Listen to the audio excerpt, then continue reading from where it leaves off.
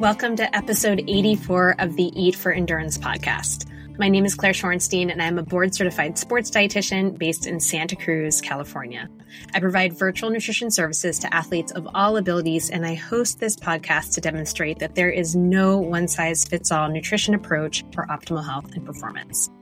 Today, I am so excited to have fellow sports dietitian Dawn Jackson Blatner on the show. She's a two-time author, a very well-known media dietitian. She won ABC's reality TV show, My Diet is Better Than Yours, and she also is the head sports dietitian of the Chicago Cubs for 10 seasons, so she knows her stuff. Dawn has a really joyful, captivating personality, as you will soon hear. And if you're watching this video on my YouTube page, you'll see for yourself. She is all about positive nutrition and the idea of joy as a nutrient. And that is exactly what we're going to be talking about today, including how approaching nutrition in this way can impact health and performance. I love how Dawn speaks about nutrition, and I send very similar messaging to my own clients and followers, and that's actually how we connected. I encourage them to fuel themselves fully so that they can feel good, perform well, and just as importantly, have fun, both in their sport and in other aspects of their lives. Because no one is having fun, obviously, when they're tired and underfed, sick, injured, burnt out, or not treating their body well in other ways. It's not to say that every moment is joyful and fun. Like, hello, I have 2 young kids and I live a real life, and there are many really tough moments. And of course, I've had my fair share of crappy workouts and races. We all have, right?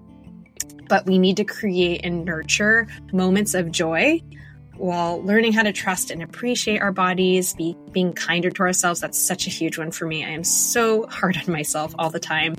And we need to feel our body in a way that feels good and is sustainable. We go through all of this and so much more. I know you're going to love this chat I had with Dawn. So let's dive in. Dawn, welcome to the Eat for Endurance podcast. I'm so excited you're here. Thanks for having me. I appreciate it. I was drawn by your invitation that you said, "Hey, I love all your joy talk. Let's do that. I do that. Let's talk about it." I was like, the world needs this, Claire. I'm in. Yeah. Absolutely. And I really am excited. I mean, you also call it positive nutrition. I've seen like you throw around that term, but joy as a nutrient is our topic today. I'm super stoked to dig into that. And even though I talk about it a little bit differently, I mean, sometimes use the word joy, sometimes it's fun. It's like, that's kind of what we're getting after. And it's like, what's the point otherwise? But there's so much more to it, which as we'll kind of talk about today. But before we do that, since many of my listeners may not be familiar with you, can you just give us a little background on yourself as a dietitian, as an athlete, or if you don't like calling yourself an athlete, as someone who moves her body, however you want to think about it? Yes.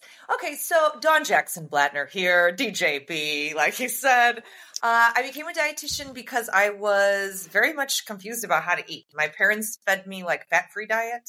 Then I was like looking all around. I was like, does anyone know how to eat? Like, I should just go to school and figure this out for myself. And so I did. And then I was like, hey, this is kind of cool. Maybe I'll actually do this for a job, you know?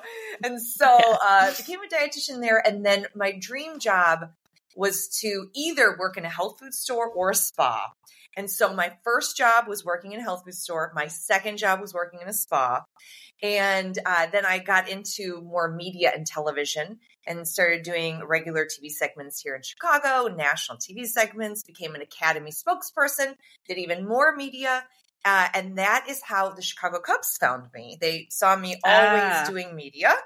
And they said, hey, you seem like you talk science. You know what's happening. We want to interview you for the position of the head dietitian for the Chicago Cubs. So I walked right in and I said, I have no idea how many innings are in a baseball game. And here's the deal. I can change your entire clubhouse culture. But I'm going to have to go back and get my CSSD because I don't actually have like all the sports training that I need. But if you really are looking for someone to set the culture for you, I can do that. And so they said, yeah, we need the culture shift here of like being into nutrition.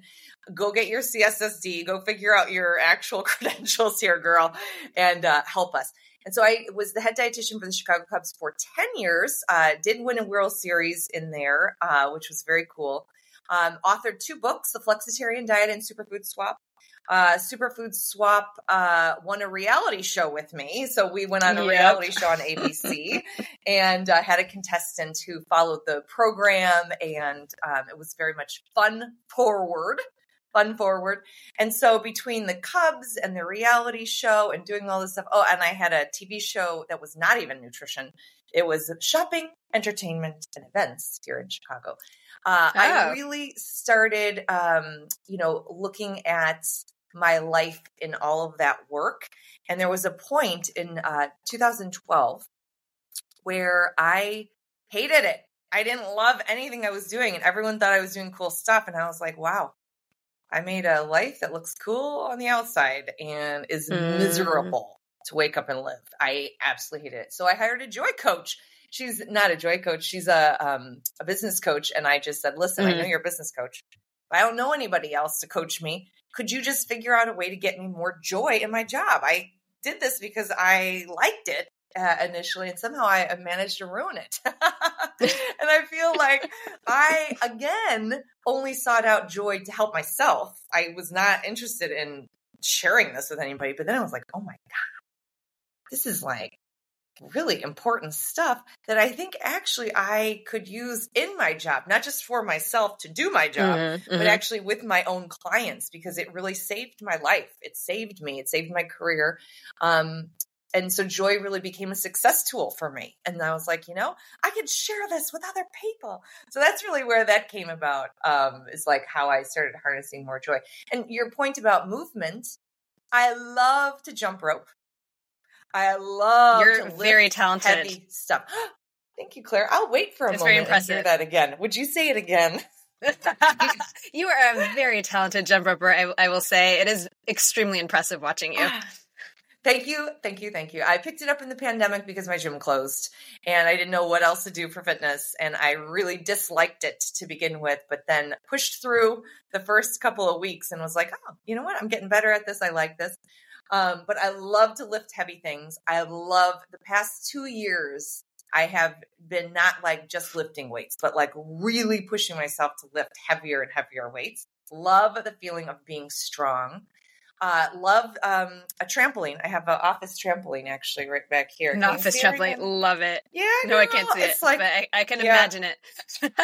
Office trampoline. So I actually really quite love that. I love a hot girl walk to listen to podcasts, stuff like that. But without exercise, I'm a miserable person. And so definite joy tool for me is movement. Yeah. Movement. So I love that, like, you came into this field not like often when I talk to a sports dietitian or someone with a CSSD, it's like they were an athlete. They knew they wanted to do this. I know for myself, like I knew I wanted to get into sports nutrition, but for you, it kind of just happened, I guess it sounds like, which is really fascinating. But I mean, and you didn't even know much about baseball. I also don't know anything about baseball, but that's really, but it's so interesting, but it's also awesome because, as we say, like movement, exercise, there's so much to it outside of like an actual sport, and that can be really important for so many people to not feel like intimidated by, oh, you have to do a sport. And I use the word athlete I throw it around a lot. And I consider anyone who really moves their body an athlete because I feel like people need to fuel themselves as such. And otherwise people don't always take themselves seriously. Oh, well, I'm not running 100 miles a week. I don't need to eat that much or whatever it is. But yeah, so I love that. I love the trampoline, I love the jump roping. I know we're definitely going to be getting into the whole idea of play, as part of this whole joy as a nutrient thing. So we'll get into that more, but yeah, very fascinating with 10 years with the Cubs. And that wasn't even what you kind of set out to do. Yeah, definitely not. And I definitely use that as an example, one of many examples of how lead with your strengths and don't be embarrassed about your shortcomings. So many people don't go for stuff. You don't go for your dreams. You don't go for jobs. You don't do this stuff because you think you don't have everything that's on their little checklist of what they require for the job. And it's like, march right in. Head high, babe. And guess what? Say what you're good at. tell them what your strengths are, and maybe they want that. And that is what I did in that job. I was like, I'm not going to get this job. And I was like, wait, maybe I will. Maybe I will get this job because I am strong in certain things and I'm going to lead with that. And so many jobs that I have had, like even the TV show that wasn't nutrition, I went in with my head high about what I am good at. And it wasn't matching what they wanted initially, but I swayed them.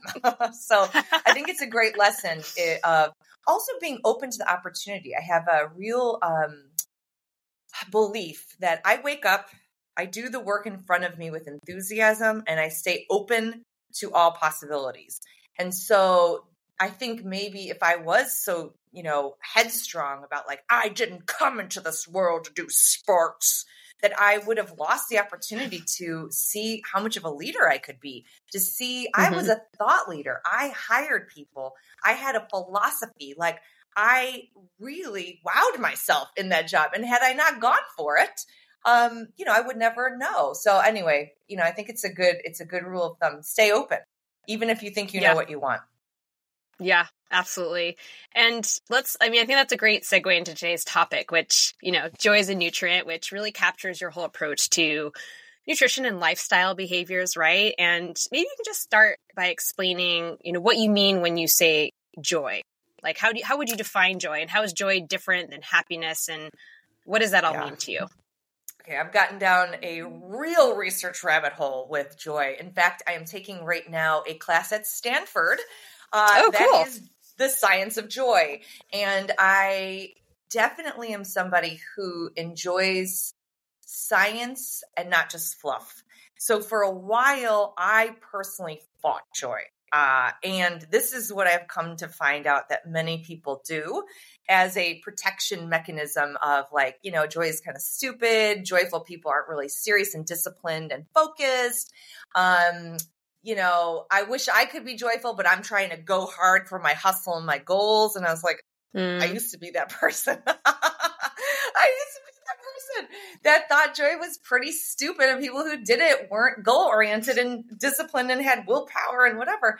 And come to find out, the opposite is true. It's like, what are you talking about? So here's in a nutshell, joy. There are two different versions of it. And this is, I think, the confusing thing for people is that there's excited joy that I think most people are familiar with. It's like, oh my gosh, this is great. Excited joy. There's also serene joy. It's like, you know what? Wow. I woke up, beautiful sun. I'm feeling joyful. I feel surrounded by people I enjoy. I'm doing things that I like to do, whatever. So there's two types of joy. There's sort of excited joy and the serene joy. And in my research of really trying to get down to what is it? It's a skill set, baby. This is the best news of anything that you could ever learn about joy, is that it isn't just a feeling. It's a skill set. And why is that so good? Why should we care? Is a skill set is something you can practice and get good at.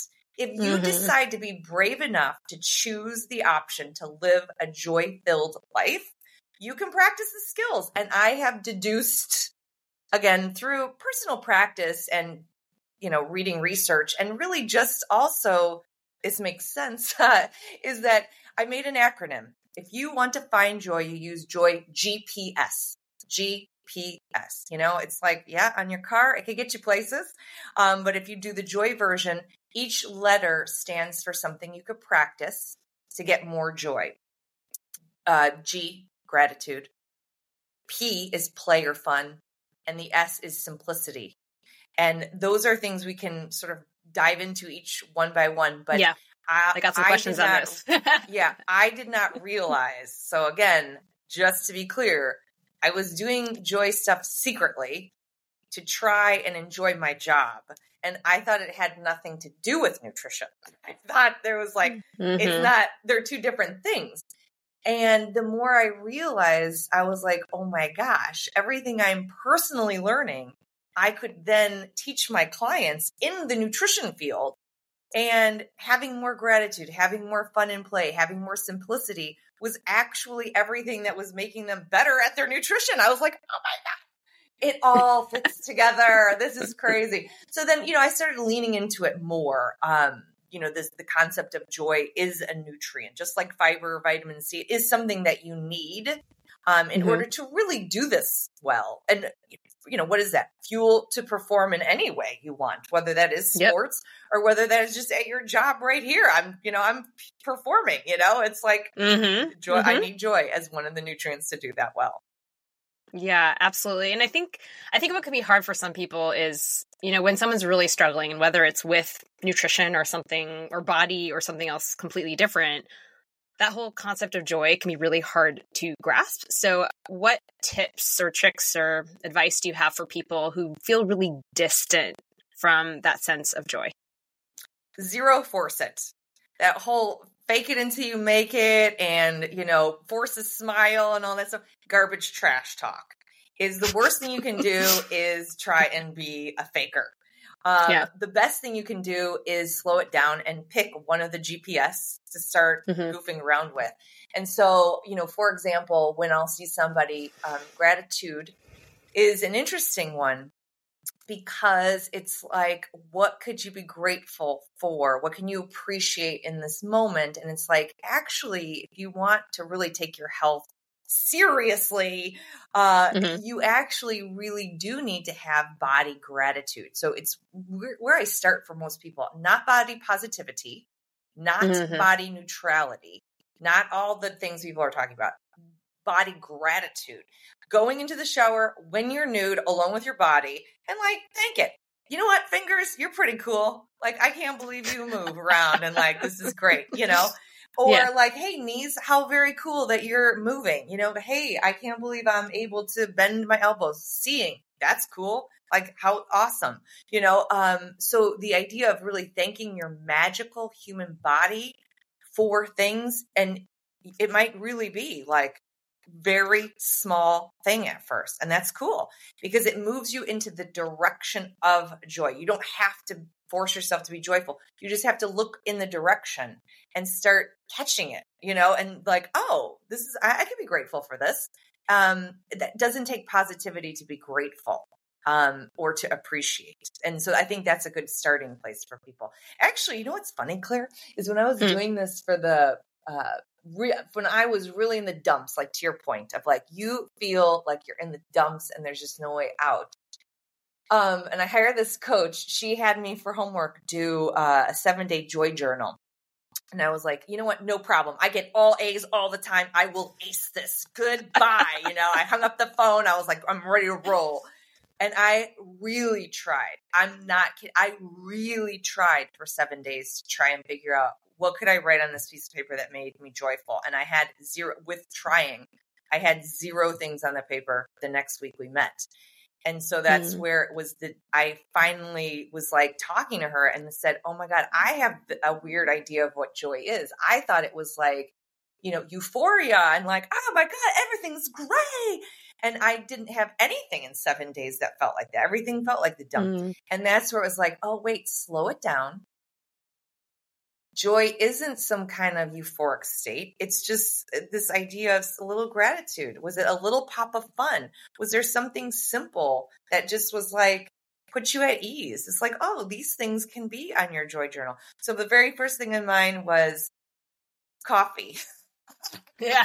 I was I think so I like coffee, and then I was hey, I like being up in the morning. I like morning. I like morning. And then it was I was in an elevator with someone else. I sort of like talking to strangers in an elevator. I was okay, I like talking to strangers in an elevator. And I dressed in pink pants one day. And I was I like these pink pants.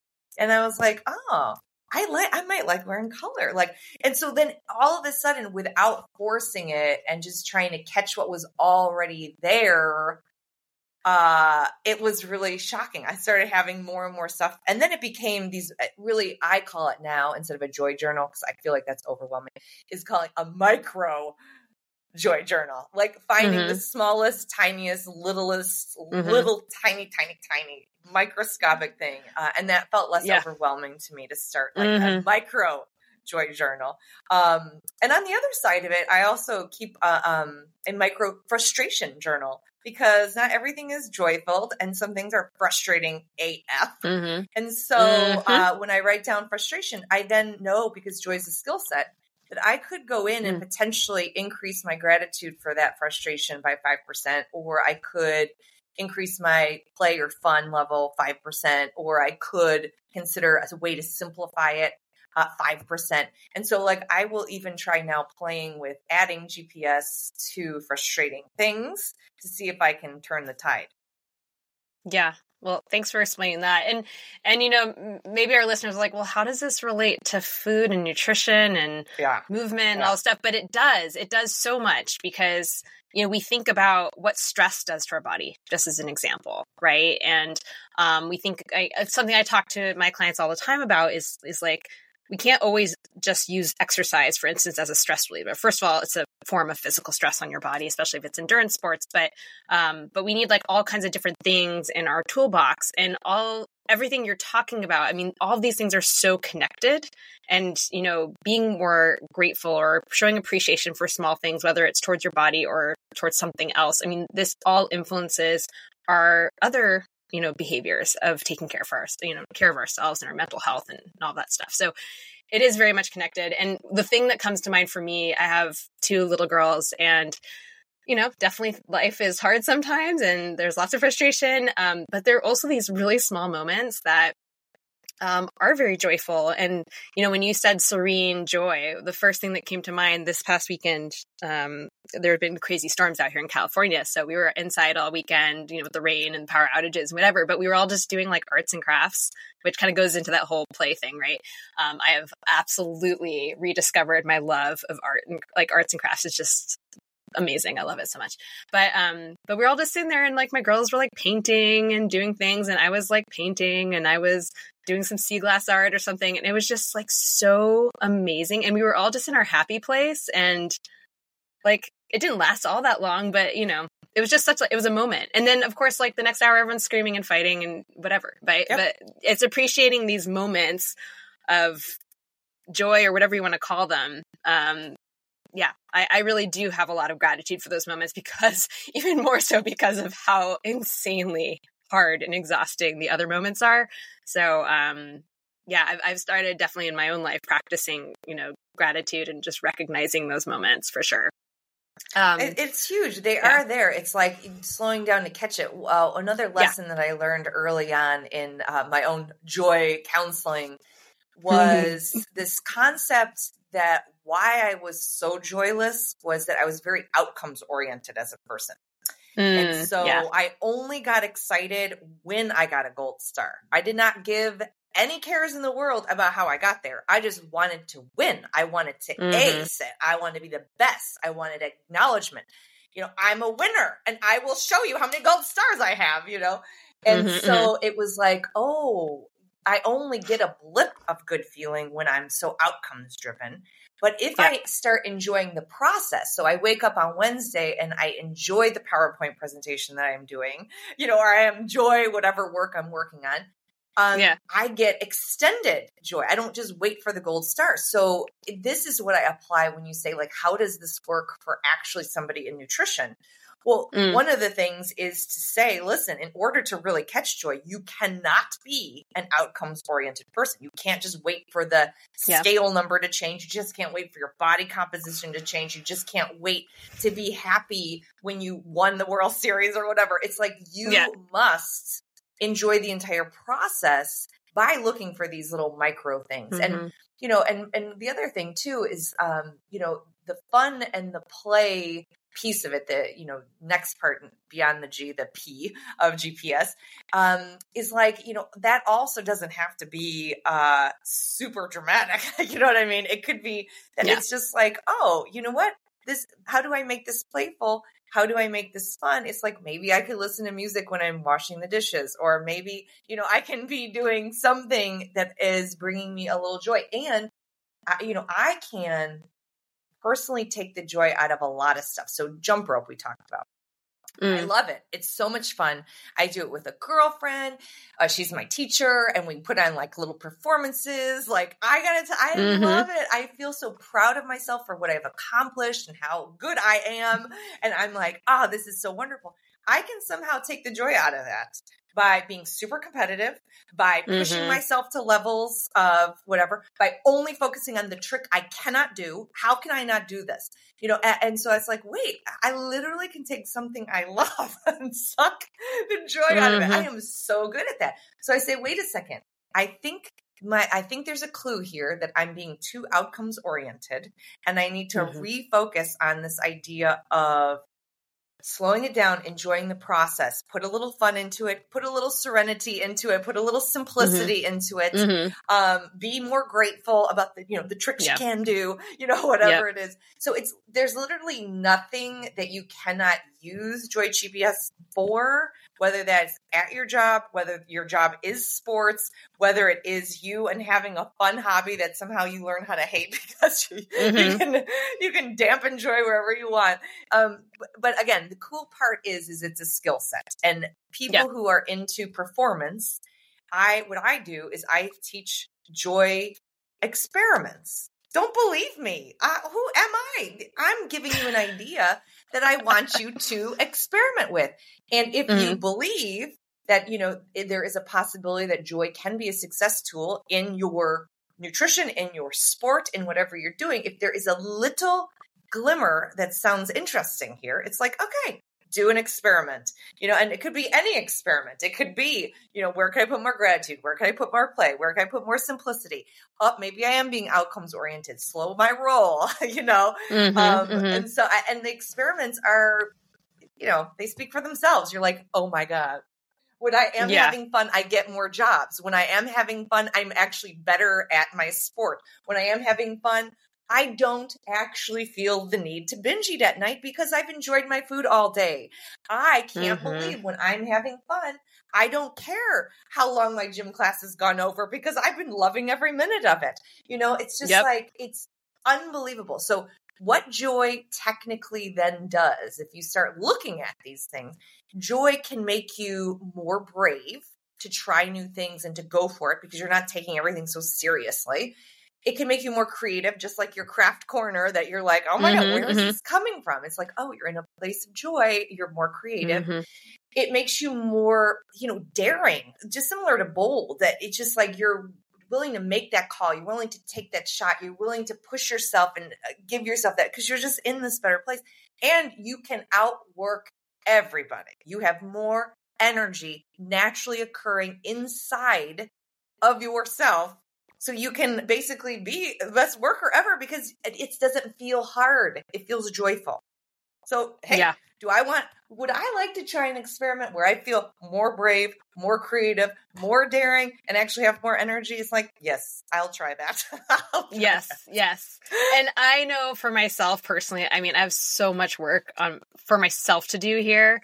Just as someone, first of all, the things you were describing, the gold stars, outcome, like, talk about stereotypical dietitian, first of all, like type A dietitian, right?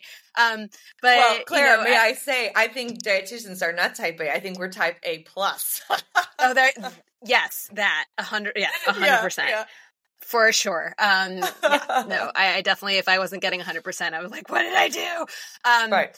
Yeah, no, I can relate to that so much. And I know I have a lot of work of my own to do there because I certainly can catch myself being overly hard on myself, taking things really seriously, wondering falling into the comparison trap, wondering why am I not here? I should be here, not there, and all that stuff. So, a lot of the things that you're preaching, and I definitely, when I work with clients, I'm bringing some of this in, but I'm very inspired by a lot of what you're doing. That makes me, just hearing the things that you're suggesting, I know that I want to work into myself. But kind of going back to that play, I want to talk about play for a minute. Yeah. For the physical aspects of play, because you break it down to the physical and the creative, I really think that we can bring play into any sport. And, so for me in trail running, I know sometimes for some people, it can be really hard to tap into that playful side if you are super competitive, if you are really focused on an outcome, as you say, you're so outcome focused. But, I know for me, when I'm not that competitive anymore and I don't really care about my times or anything, but like, just like being able to tap into, for instance, just adventure, exploration, curiosity, just like the awe and wonder of nature. Like, oh my God, I live in the most beautiful place. Like, how lucky am I? And just like soaking it all in, staring at the redwoods or the beach or wherever I'm at, rather than getting too caught up in like what pace I'm at, how slow or fast I'm running or whatever. And there's also a reason why, when you're running with friends and you have running buddies, the miles just kind of like go by and it's so much fun, or you're jump roping with a friend, your teacher or whatever, things just kind of click and you're very social. There's just so much that goes into that. And, so I think this aspect of play is so important, that if, people are able, whatever their sport is or whatever other part of their life they're struggling with, is there a way that we can bring play in? And as you said, it doesn't have to be being silly or any of that. Cause even with my kids, sometimes like I know that play will diffuse a situation. I'm just like, oh, I don't want to. I can't do this. Can't pull that out right now. But yeah, doing dishes and putting on something fun to listen to that makes you giggle or just, it makes it more enjoyable. I think that's a really important piece of our lives. A lot of us kind of miss. Oh my gosh. Yes. And in fact, for I don't know how many years now, I have a prompt on my phone that pops up randomly. I have it set random that says, "Are you having fun? Are you having fun?" It comes up because, because I can definitely, I think that's a big misconception. Is like, joyful people are joyful people. It's like, no, probably the person who is screaming about joy the most is the one who is practicing it the hardest, And it's like, so having that prompt come up, it's like, no, actually, I'm not having fun. And it's like, well, if you're not having fun, you're doing it wrong. I really believe that if you're not having fun, you're doing it wrong. So if it's that PowerPoint presentation that has a due date, how can I make this more fun? Because if I'm miserable doing it, I am going to be miserable presenting it, and people are going to be miserable listening to it. Like, it's just, it absolutely matters, And so it's like, okay, so that like a random prompt that, comes up, it really does remind me. And, like you're saying about adding a little bit of fun. Fun can come through people. Yes. Fun can come through outfits. Music is one of the highest and quickest ways for people to have a more joyful attitude. What's cool, what I'm learning in my class right now is you mentioned at the top sort of how what is it between that and happiness? And so like happiness, when you ask someone, are you happy? They tend to do like a global assessment of their whole life. Yeah. Are you happy? Yeah. So they think about their, bratty kids that just threw a tantrum over there, or they think about all the dishes that are piled up, or they think about how they didn't fold the laundry. They think about all this stuff. And it's very hard to get somebody to say like, yeah, I'm happy, because there's got to be something that's probably off, that not everything is right. So I can't really say I'm happy. Joy, on the other hand, is just these mini moments. It's like, it's a thing that you're like, oh, wait, am I joyful? It doesn't feel so like I have to assess everything in my life. It's like, totally. Oh yeah, you know what? I had a good cup of coffee today. I could be joyful about that. Yeah. And so it's a lot more tangible than just like living as a upbeat, happy person. It's like, it really is a skill set you can practice. And all you have to do is want to be in the direction of it. You don't even have to be, like good at it. You just have to just be like, I'm willing to practice this. Yeah. And it's so funny hearing you describe this, because I mean, I obviously don't know you that well, but from what I've seen, you've always, been, bright colors, neon colors, lots of energy, so positive, like good vibes, all this stuff. And it's interesting to hear you say that this kind of, like, I guess assumed this was always who you were, but it sounds like this really came out of this place of realizing that your life was not joyful, and you kind of just cultivated all this for yourself. Yeah, Claire, I did everything I was supposed to do, right? The promise, I thought, was if you work hard and you are excelling, you will come to the promised land. You will get the joy and happiness. You have the money, you have the job, you have the accolades, you have the husband, you have the friends, I have all the stuff. I checked off all the boxes. Why do I not feel how I thought I was supposed to feel?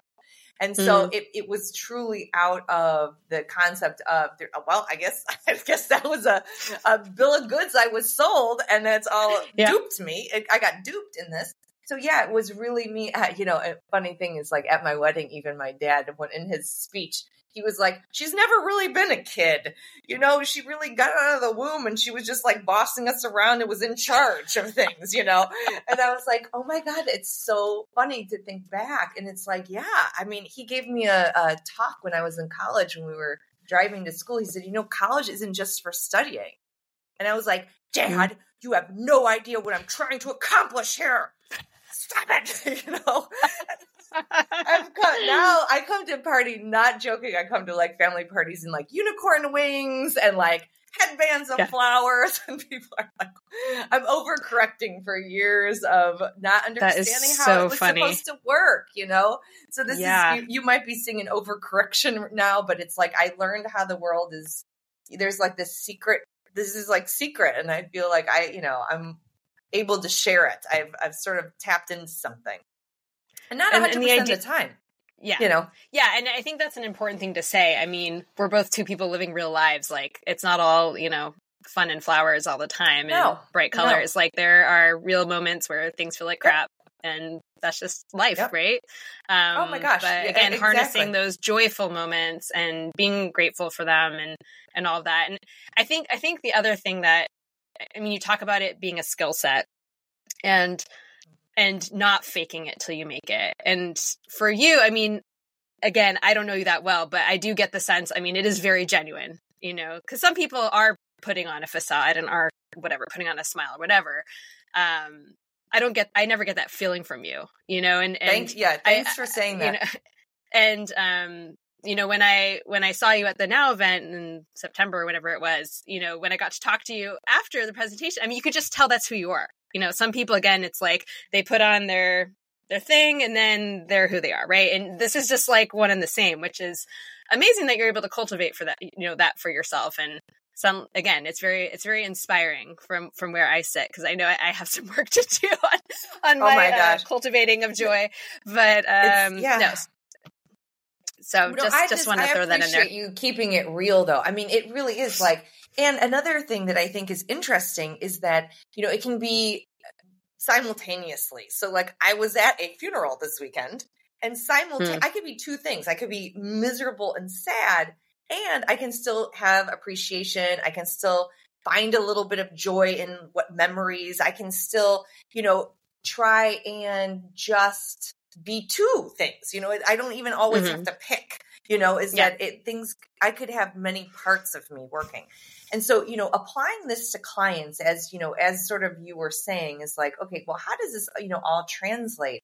You could pick literally anything, so it's like anything my clients will do, they'll be like, oh, it's the new year. It's like, I'm definitely going to eat less pizza this year or whatever. And I'm like, okay, well, like, yeah, that is the traditional way that people think about going about changing things. What if we focus more on sort of this positive nutrition idea? I have the website positivenutritiontherapy.com. Really?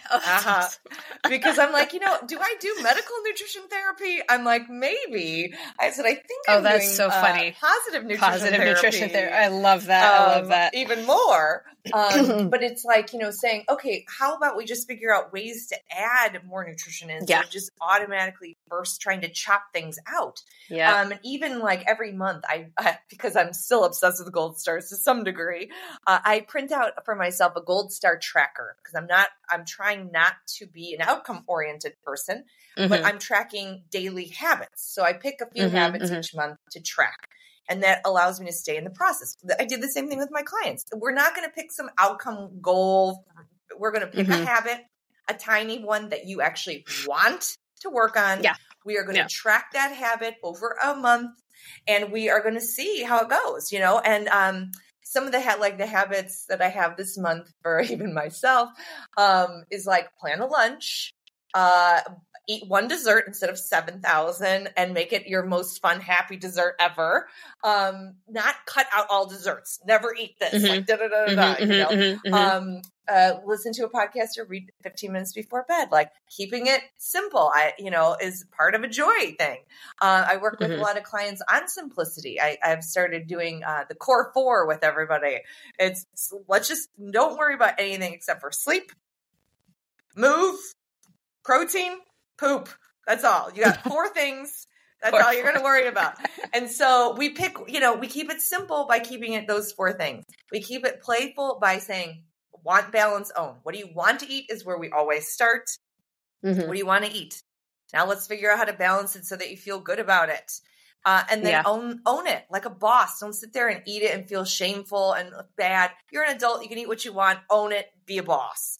And so then we work on want, balance, own it. It feels playful and it feels fun and it feels positive. We work on body gratitude, we talked about. So there's a lot of things that you could do even in your own, world or practice or whatever to say, okay, am I doing these things with clients? Am I doing them in my own life? Because it really, like I said, it's hard not to see it everywhere. But also, getting back to the point, like it's also so important that you don't fake it. It's so important. It's so important. I love the idea though of what you call positive nutrition, where you're not just focusing on what to remove, but what can you add? Because that's something I also talk about. I think I did a post on that surrounding the new year. Because everyone's always like, I'm going to cut this out and cut that out and blah, blah, blah. But instead, what can we add? And with, at least, my clients, it's often, we're going to add more carbs because you're afraid of them, or we're going to add, foods that make you feel good, which is something that, I saw on your website that really jives with my approach to working on clients, that whole idea that you're encouraging people, and this is how you phrased it, you're encouraging people to use what feels good in their bodies as a clue that they're on the right track with their nutrition. And I think this is so important because I always love, to ask my clients to check in with how their body feels, whether it's during exercise or outside of it, because, of course you can focus on, oh gosh, how can I stop eating, maybe I was eating 7 desserts or whatever. It's like, well, okay, maybe that's great in that moment, but how did you feel afterwards? And hey, there are moments where we eat too much and it's worth it or whatever. But again, just focusing on how things feel. And we can't always rely on there are times, of course, where maybe we can't always rely on our body to send us the right signals, especially in the sporting world, or in that context, I mean. But yeah, so maybe you can speak a little bit about what tips you have for my listeners on ways they can really tune into their bodies to use what feels good as a tool, and maybe you can provide some examples. Yeah, I tell you, I think the thing that comes to me and the thing I work on a lot, and I think it's because of the world we live in, we're just so distracted. I actually don't think it's that big of I don't think there's anything with us that needs to really do anything other than slow down. Can you be where you are? Can you just be here right now? Yeah, be here so now. Hard. It's like so distracted. So it's like, at night it's like, oh, I've got a TV blaring. It's a super stressful TV thing. I'm thinking about all this stuff that I didn't get done in the day. I'm like, I wonder why all I'm doing is going to the fridge and eating. It's like, it doesn't take a rocket science. All you need to do is slow down and look around and be like, oh my God, stressful TV. Oh my God, all I'm doing is focusing my mind on all the things I'm worried about. Oh my God, whatever. And so it's like, okay, slow down is really one of the first places I start. And I got to say, people are really smart about their own life and nutrition and strategies and things beyond what I could even coach them if I help them figure out how to slow down and make sense of these things themselves. It's like, sure, yeah. Do you need to eat enough all during the day so that you don't feel like you're snacking all night? Yes, of course. There's biology to this. Yes, we could help them check off the biology. It's like, you have that. Yeah. But there is psychology involved. There is emotion involved. There is habituation. I'm a Pavlovian dog, baby. It's night, it's the couch, it's the TV. Yep. Mama gotta go get her 13th dessert, you know? Yeah. And so it's like, let's slow down, see what's going on. And it's like, you know, is it biology that you really need to focus on the actual nutrients you're eating? You know, is it more of an emotional thing and a stressed out thing and a tense, tired vibe? You know, or is there some just habit stuff that's going on that, you know, you can crack a habit. And I always tell people the science of habit building is just the coolest. And the most important thing to realize is you can't ever break a habit. It's not about breaking a habit. It's always about swapping in a new habit. It's you don't try and stop doing something. That's how you can't just sit there and try to stop doing something. Try and figure out what can you put in its place and start practicing that. That's positive nutrition, right? And positive nutrition is not trying to sit around not doing something. It's you're sitting around, what am I going to do? So it's like, oh, I'm obsessed with fabulous, fabulous desserts that I'm making myself every single night. That is my focus. It's not how can I sit on my hands and not eat dessert all night, you know? And so anyway, I really like the idea of slow down. It's probably not as, you know, convoluted and things as you might think. There really is probably a simple solution to this that can be kind of pretty fun as long as you keep it on the positive. Yeah. Yeah, absolutely. And again, like just if you're slowing down and you're not as distracted, you might actually be able to hear the body signals that are coming through. You might be able to slow down enough that you didn't eat past the point of being super full. You know, you're actually maybe chewing your food, so you're digesting it better, so you don't have as many GI issues or whatever's going on, right? I mean, there are just so many parts to this, obviously, and there's the biology part, as you talked about, which we can, of course, work extensively on. But yeah, I think many people are just so out of touch with their body. And it can be like, they don't really know what it like, and that whole aspect of like, or idea of like, well, how much is enough food? Or, you know, maybe they're getting so caught up on visuals that they're not actually checking in with how they feel, or, oh, I feel hungry, but, oh, I just ate, I shouldn't eat anything. So there's so many parts to this. So that's definitely something I talk to people a lot about. The other thing, that I really loved on your website, that's again really aligned to my approach, is that you define someone's best weight as the healthiest you can possibly be while still enjoying your life. And I agree with this like 1,000%, that it's not about a number on a scale, but it's about many different markers of health and also what works for you in the context of your life right now and where you're at. But this is so hard for most people, you know, and yes. And so it's just really hard to accept. So I want to know how you approach this with someone, especially when they're not happy with their weight. I can certainly add a little bit about what happens in my practice, but I'm really curious to hear from you. Okay. So the first thing is that I think this is helpful for me is that the scale can never measure how strong you are. It can never measure how happy you are. And it can never actually measure how fit you are. You know, it's like, or healthy, you know, like that's the other thing. It's like, how many people do we know? Oh, the scale might be great. Look at their cholesterol. Look at their blood pressure. Look at their blood sugar. So it's like, if it's not measuring my strength fitness, if it's not measuring my happiness, and it's not measuring how healthy I am, why do I care so much? Oh, I'll tell you why you care. I'll tell you why you care. Because it's cool to measure things. It's cool to put in work, and it's cool to have some kind of outcome you're watching. And so I understand, because I am someone who loves to achieve goals, that it's an easy, cheap way to have a box of springs that I stand on and it can measure something. But it's measuring the wrong thing is the biggest problem. So that's why a lot of times I have very much encouraged people to get out of the idea of outcomes management and get into the idea of process management, meaning track your habits. You have 100% control over a habit. So not any habit, not a habit that someone told you you should change, a habit you want to change because you're not feeling good about it. And you say, okay, I'm going to track this habit. You got to track it to change it. You got to track it to change it. Track this habit and watch how things happen. Do you feel stronger? Do you feel happier? You know, do you feel healthier? Okay. I love the idea of saying, think about tracking something because that's why people love the scale. and consider doing habit tracking, because it is a more joyful process because you're in it as opposed to waiting into the finish line. Mhm. However, if I have somebody, I am not somebody who says we can't have that data point. I'm not somebody who says, oh my gosh, you can never use this scale. I'm saying, listen, it's not measuring anything, right? But if you want to keep it, I'm not going to act like some emotional, like we can't have it, so get away. But I have what's called the terms of use, that if you are going to use a scale working with me, you must apply these principles. Hey everybody, just a quick break for a few announcements. First, my Teachable School is finally up and running, and I'll be launching my course, Peak Performance, that I've been working on for ages next week. I'm putting the finishing touches on it, and I'm so excited to share it with you all. It really is the culmination of my nearly 10 years as a registered dietitian working with active people like all of you.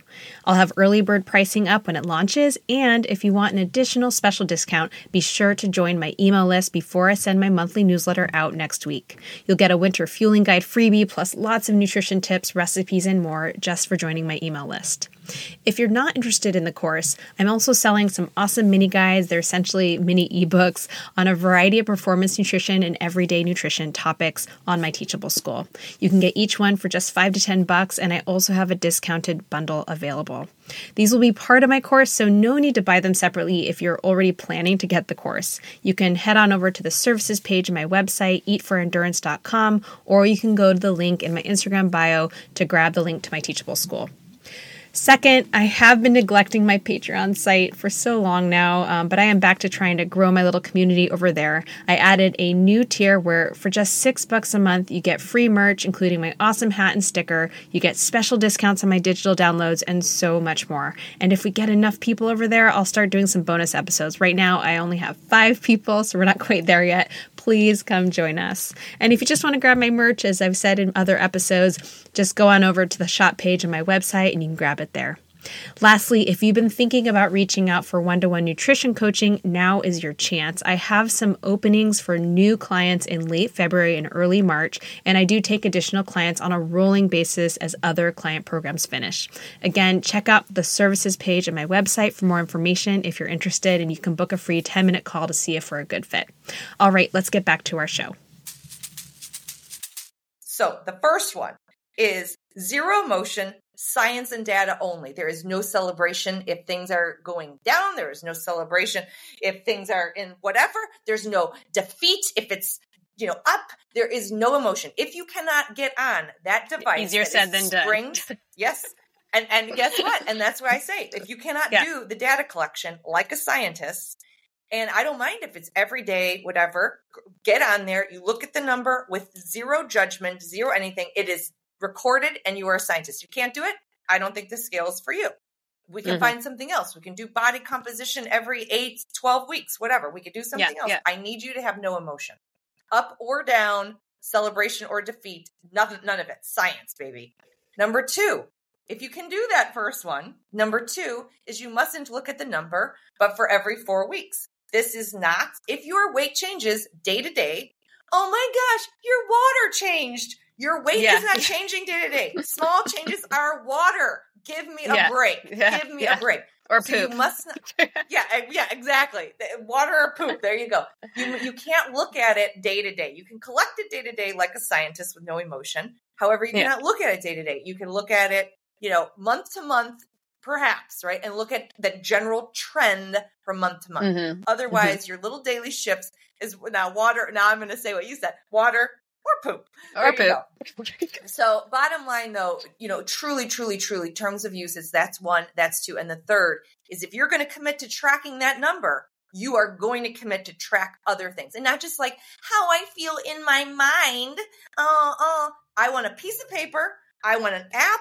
I want a document on your Word, document. I want it tracked visually just as aggressively as you're doing the scale. I want other things tracked. What is that? Yeah. It could be how you feel. It could be any of the habits we talked about. It could be cholesterol levels. It could be energy level at 2 p.m. It could be, I don't care.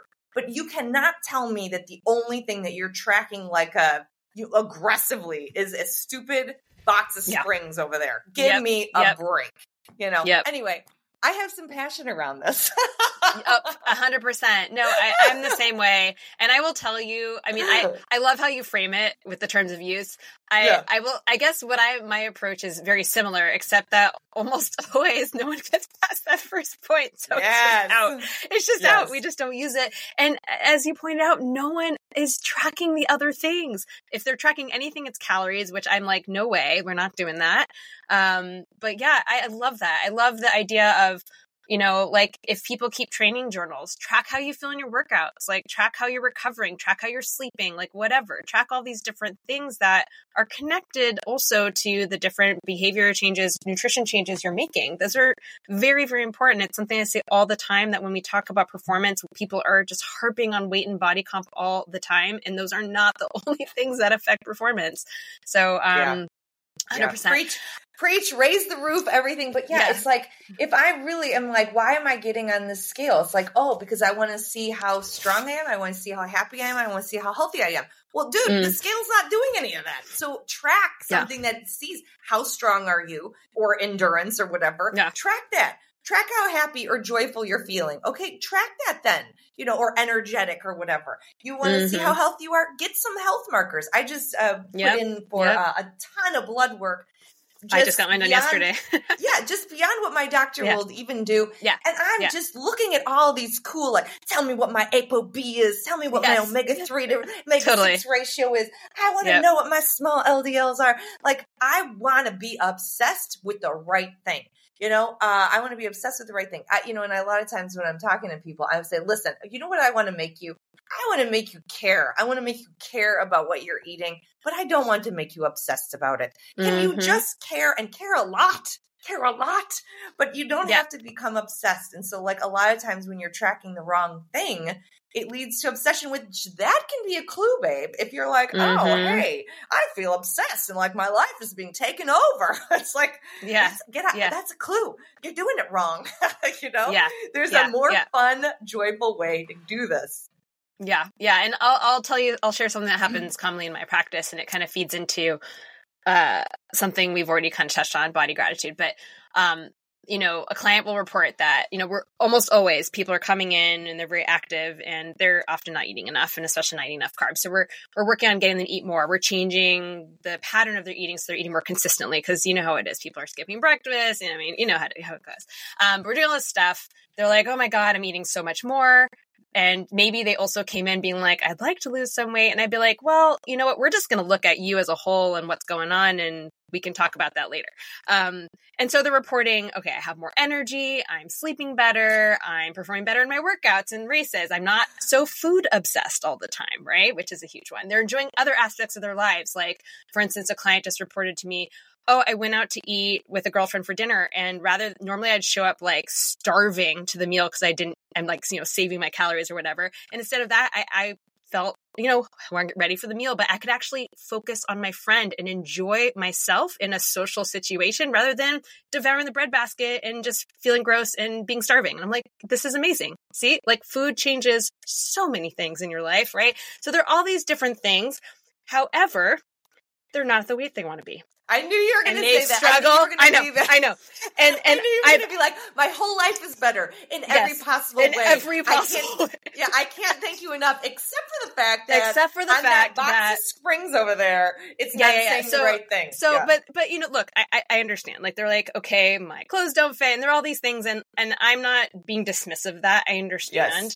And it's a mental struggle because they love the fact that they don't have huge swings in hunger, and they love the fact that they feel good in workouts and all these things, but their clothes still don't fit and they're in this much bigger body or whatever it may be. So that brings me to the topic of this body gratitude that, we were speaking of before. And you said another thing, because I read your website, of course, but you say, like, you can't heal a body that you hate, which I love, but again, this can be so hard for people, and how we can all learn to be kinder to ourselves and especially to our bodies. I'd love to kind of hear your thoughts on that. Oh, I have one thought. It's like, I don't think you're not going to do it until you hit rock bottom. That's it. When you make a decision, stop doing it. Here's the thing. Could I do that? Absolutely. Can I do that every single day?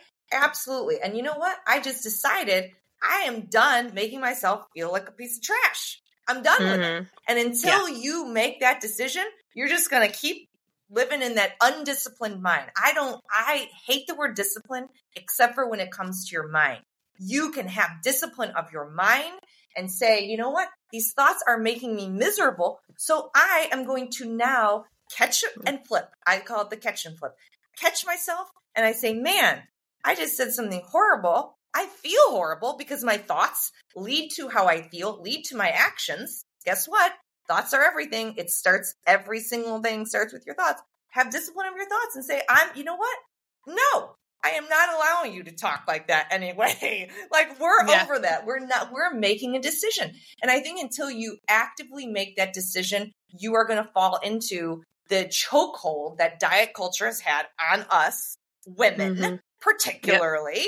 I mean, I grew up with diet culture everywhere. Of course, my mind is going to default to that, right? Of course, my mind is defaulting to that. However, I can make a choice that I'm sick of it. And I got to tell you, I think that's the only way, is that you get just so fed up and sick of it and just feel like so low and I'm the one causing it. It's like, no, not anymore. Not on my watch. I'm the boss now. You know? I'm the boss of you, mind. You are the boss. That's the thing. You are the boss. And there, obviously this is it's a very complicated topic because obviously there's eating disorders and disordered eating. And there's just so many offshoots to this. So I'm not trying to be dismissive, and I know you're not either. Some of us can't just be like, I'm not going to do this anymore. Like sometimes it's not that easy, but I do think for some people it can be. And for some people it can be that they're just not willing to sacrifice all of these other things in their lives, you know, because I always say, like, at what cost? Like, you want to be this way at what cost? Because if something, as you say, if this weight or whatever, oops, sorry, my microwave. I'm getting so passionate. I'm swapping my microphone out. Yes, that's the way. If this weight is not a weight that you can sustain, if it's not something that you can just live your life and be healthy and feel good, and you have to make yourself miserable, mentally, physically sick, whatever. I mean, obviously that's not right for you. And that's something that I have to talk to some people about and be like, hey, you know, that weight that you were 20 years ago, maybe that's just like your body changed. You are older now, and maybe this is not just where you meant to be. It doesn't mean you can't be strong. It doesn't mean you can't be healthy. It doesn't mean you can't kick ass at whatever you're doing. That's not what I'm saying. But again, you're just tunnel vision on weight. So I really try to work on that, but it's a hard one. It's so hard for people. You know? And like I say, I really do believe it's like, until you make the decision that you're going to stop saying nasty things about your body, why would you stop? It's like what we were taught. You know what I mean? So it's like, you can stop saying nasty stuff about your body. You can make that decision. Catch yourself when you do. It's not going to, again, you can't fake it. You're going to do it. So once you do it, catch it and flip it and say, you know what? That was rude to say something about my butts or whatever, or my thighs or whatever. That was rude. That's not nice. And you know what? I'm going to flip that to be I don't have to be positive. I don't even have to be neutral. I just have to have some gratitude. Man, am I lucky that I'm not in a hospital room right now and I'm healthy enough to be out in the world. Like that is not BS. Like that is true. Like, so you really can, no matter who you are, you can catch yourself saying nasty things and decide to catch and flip to gratitude. Yeah. And like going back to the thing you were talking about, like the thing in the shower where you're just kind of like, thank you, eyes, for saying, I mean, we take so much for granted, myself included. I mean, all the time. I'm like, the fact that I just ran for an hour and felt great, or like I'm seeing things and hearing things. I mean, the body is incredible. It really is. And I mean, so it does in some ways sound ridiculous to say out loud, but actually it's not, because like it's really amazing when you think about it. Yes, it's really a magical machine, and it's like you're on a team. Like I really feel like I am a body, and I have this spirit little fairy that dances around inside, and we're a team. And I'm done saying nasty things. It's not helping me. Guess what? Here's the truth of the matter. If saying nasty things actually really helped me, I probably would do it. You know what I mean? And the thing is, I now know that berating yourself actually not only doesn't help you. It, in fact, hurts you and puts you back. Think about a kid in school. He goes and he does a math test and he's trying so hard, He comes home, he gets a C. What do you say? You say, oh, you're a dummy. You don't know what you're doing. You're stupid. You're never excelling at this, whatever. You think that kid's going to keep doing great at math and want to try math? It's like, no. But then why, if we know how to motivate kids, not by berating them, why would we berate ourselves and think that's going to be motivating? It just doesn't work. Listen, if it worked, I'd go for it and I'd be all on board. I'd be like, you know what? Saying bad things about yourself, though, really motivates you and it gets stuff done. So let's make a list of all your shortcomings. Guess what? That does not work. The opposite is true. So you know what? It's doing it your own experiment. 7 days.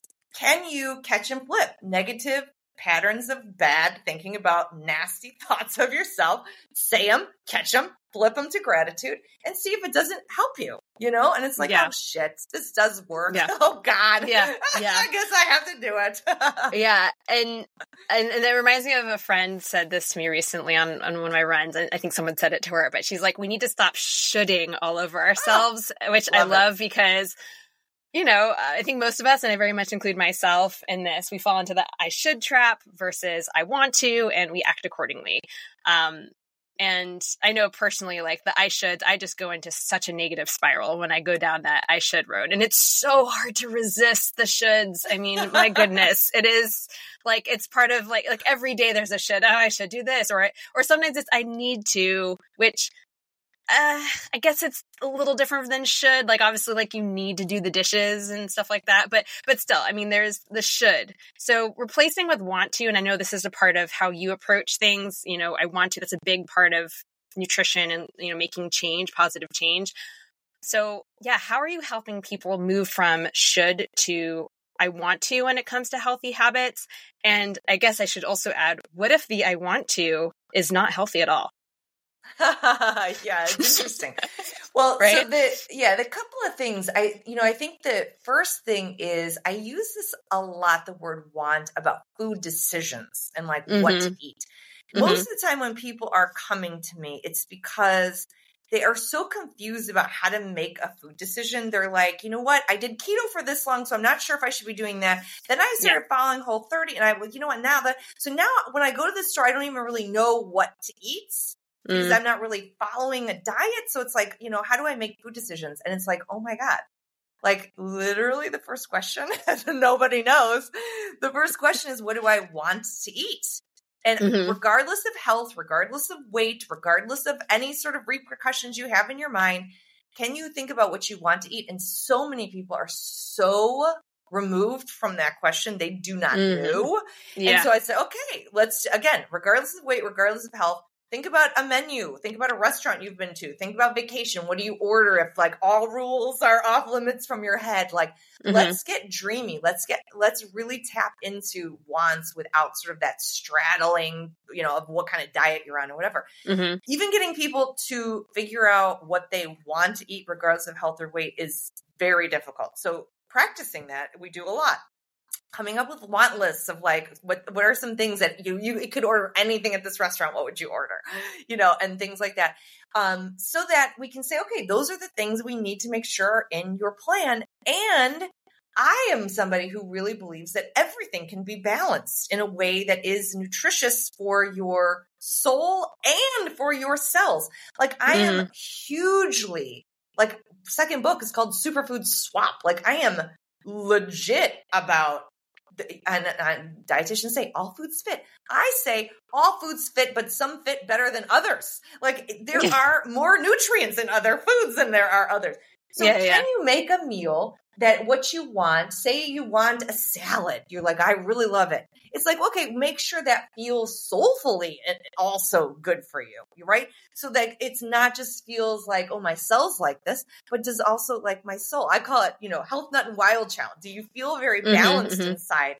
So not going one extreme or the other and really trying to balance it so that you feel, and it's not any one particular food you add. Like this is a good food. This is a bad food. it's a vibe. It's a vibe. I don't know what it would be. You are the one who knows. Like, is the vibe feel balanced to you? After you're done eating this, do you feel as healthy and happy as you can be? And it's like, I don't know, And so, okay, let's keep working with this. Let's keep working. So want balance. And then the ownership piece is a shortcoming for everybody. People love to eat and then berate themselves for the next days to come. So I have a rule. The rule is do all of your thinking ahead about what you want and is it balanced and how's it going to feel? And then you eat it, you own it, you move on. No more thinking about it. Done. Case closed, over and out, and silo. Put it in its silo. Like you ate, that is got no other influence on the next time we practice food. What do you want? How do you balance it? Own the poop out of it. Like go, eat it, enjoy it, move on. So I really feel like practicing all of those things for food decision making is very helpful because those are a lot of those parts are overlooked that, it's like people are so diet culture. People don't know how to eat if they're not following a diet. Yep. 100%, which I mean, and people come to me all the time and they're just like, tell me what to eat. I'm like, well, yes. And I'll do some hand holding, but I'm not going to be with you forever. So I'm not going to hand you a meal plan and you got to learn certain principles. And then you have to also learn how to do this for yourself. So yeah, it can be really confusing when there aren't like step-by-step instructions. Obviously, we give them step-by-step instructions, but you know what I mean? Like down to the every last gram of everything you need, right? Like you have to, as you say, you need to learn how to and own it and move on, and figure out what works for you. I know for me and what I do, I always bring it back to that concept of feeling good because no one feels like if you want to drink a bunch or stay up really late or, maybe there are the things again in that moment that you want to do, you eat a little too much, whatever. No one wants to feel like crap. So if you bring it back to what feels good to you and these things that you do not feel good, then I think it's not too easy to turn a should to a want to because you want to feel good, so that's at least how I like to think about it. I wonder if there anything else that we have not touched on in this conversation that you want to talk about because we've kind of explored lots of things. I was going to say, actually, it feels like there's a roundabout. Like we've covered so much, it feels a roundabout. So it's sort of like, what is the idea here? I feel like if I was going to boil it down, it's like joy is a success tool. Do you know? Like I feel like we come to that, like. Whether it's how we're talking about ourselves, how we're making food decisions, what we're deciding to track or care about. At the end of the day, I really wouldn't personally care about this if it didn't work. You know what I mean? Is actually, it's not just for fluff. It really is a success tool to get you to where you want to be without being obsessively focused on the outcome, but having that process of really thinking about, gratitude and play and simplicity through the journey. And then it's like, oh yeah, I think this is the point of life. I think we've uncovered something here. But you know what I mean? Like at the end of the day, I really don't want to be some fluff talker. I really don't want to be namaste, blah, blah, blah. I really want to, there is science to this and it works. So experiment it in your own world and see if it isn't for you also a tool of success. Absolutely. No, I've loved this conversation so much. Same. So is there anything on the horizon for you that you want to share? Anything you want to plug or announce to my listeners? Oh, you know what?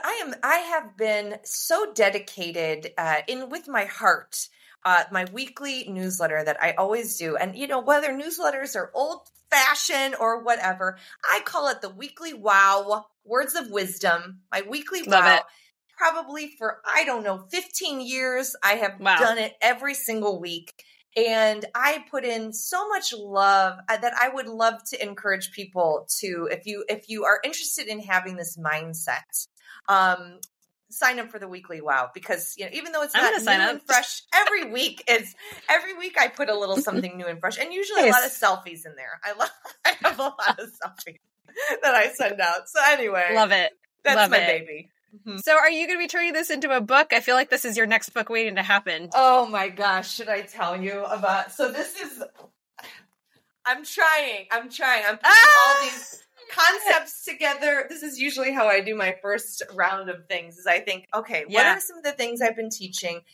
How do they link together? Yeah. Is this new and different that I'm not just putting the same garbage in the world? So right now I'm on my, old-fashioned poster board and my post-it notes. I can show you this is like my post-it note station. I have all my post-its. I don't know. I'm not sure. I'm still playing with it, but I do feel like there's a lot of concepts here that have helped me a lot. And I have very much found that if I'm moved by my message, that it is something that I feel moved to share. So, quite possibly, Claire. Quite possibly. I feel like this has book written all over it. I don't know, especially the way that it's evolved and it's packaged in the context of your life and the impact it's had on your life. Put a little personal twist on it. I don't know. I keep hitting my microphone. I feel like that. I don't know. I feel like that's in the works. That was my gut feeling. I was like, I feel like this is happening somewhere. So it is actually happening somewhere out there on the poster board. I love it. It's happening somewhere, but yeah, maybe I need to hire you as the coach. Oh God, no. Like, Claire, coach me. Oh my God, no. Oh my God, I'm trying to put a course out and it's taking 1,000 years. I'm the worst person to ask. Well, you know what? I love that you're moving in the direction of it. We're both moving in the direction of it. Yep. Very slowly, very, very slowly. All right, let's wrap this up with some quick bites questions, and then I'll let you get on with your day. What is your favorite post-workout meal or snack? Oh, you know what? Here's the thing. Maybe if it sounds boring to you, sorry about it, everybody. But I got to say, I have joy in my routine of my shake. My post-workout shake is berries, flax seeds, and then spinach or watercress or both, and then protein powder and creatine. And a little, usually like an unsweetened almond milk, but it could be anything that I have that's liquid, sometimes even plain water. Even though I feel like roll your eyes and how could she love her routine where it's just the most boring protein shake? I get so excited about how refreshing that feels. I have the perfect texture I've created with it. It just feels like I envision it dripping over every one of my cells and my cells cheering and saying, yay, thank you so much. Thank you so much. And so it brings me great joy because I feel like I'm being a great steward of my cells and thanking them for all the work that they put in for lifting all those heavy things and being such a strong, fit lady. Love it. And that is actually what I had after my run, except I had Greek yogurt instead of protein powder. And I haven't dabbled in creatine yet, although I've considered it because I know it is everyone loves creatine.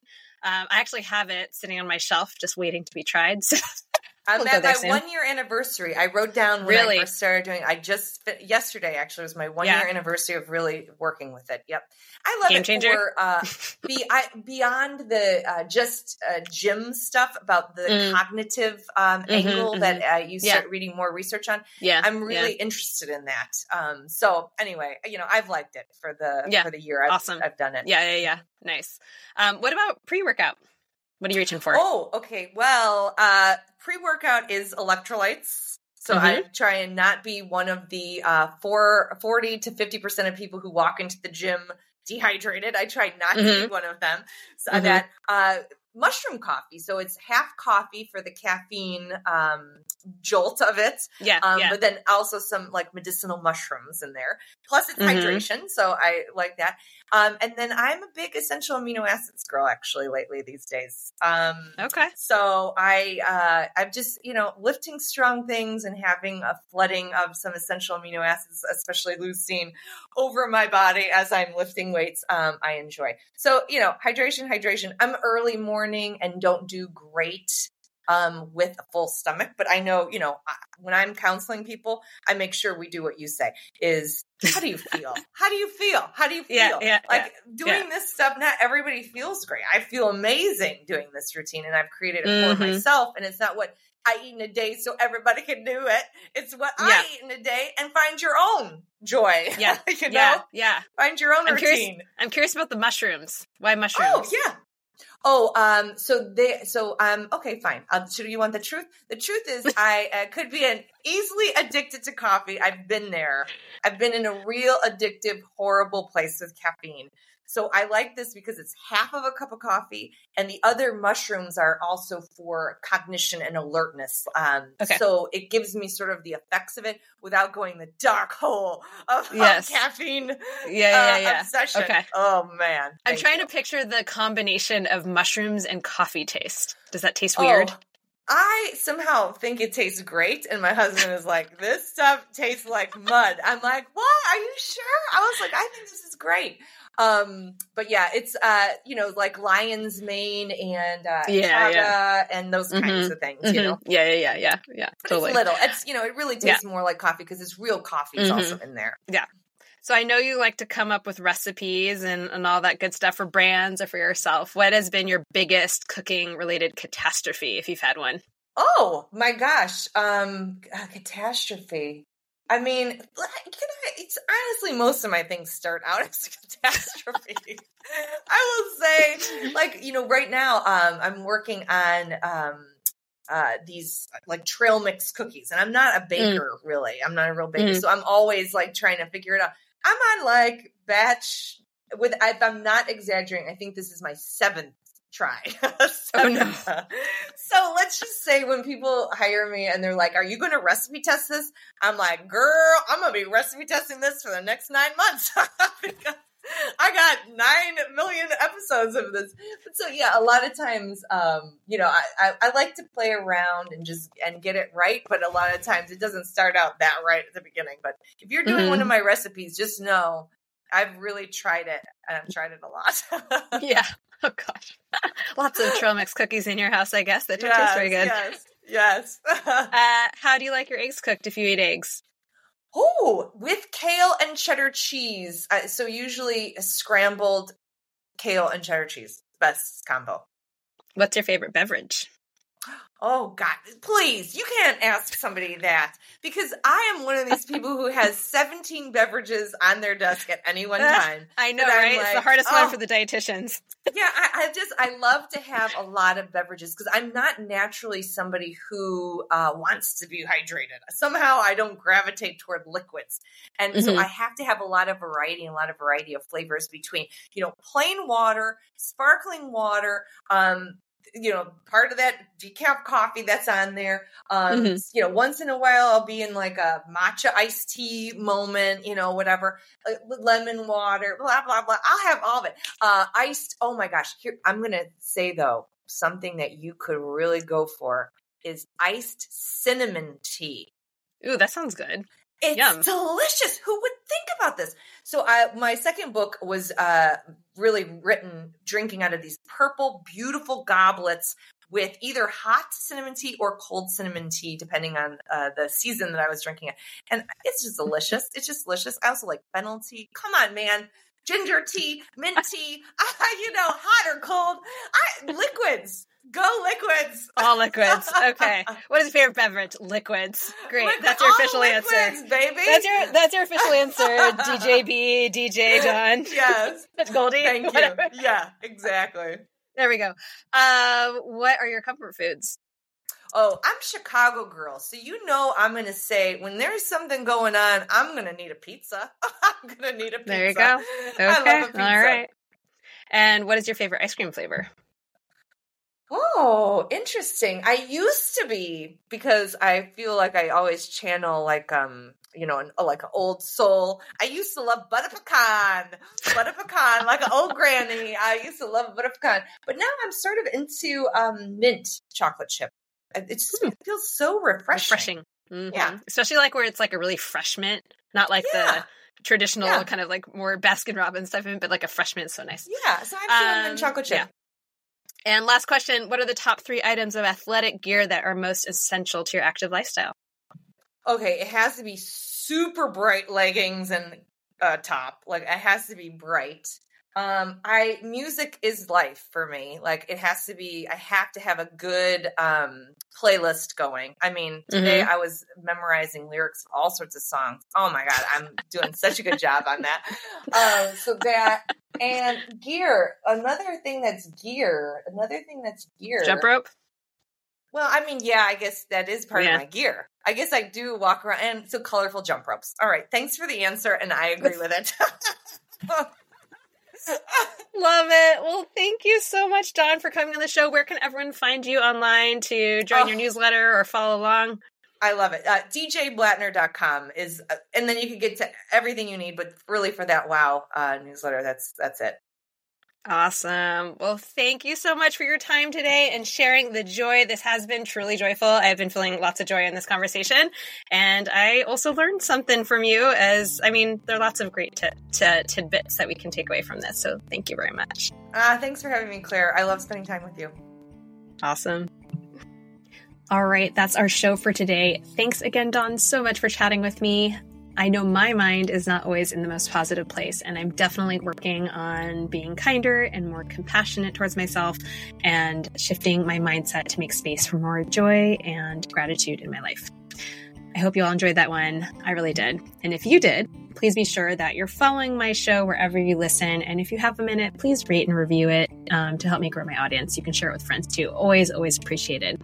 If you're able to support the show financially, again, I have a Patreon page. I'd love to see you over there. Even if you're a free member, come join us. Patreon members do get some great perks, including free merch, huge discounts on digital downloads, and so much more. So come join us over there. Thank you so much for your support, and please feel free to email me, Claire@eatforendurance.com, with any feedback, questions, or topic requests. Thank you so much, and see you all next time.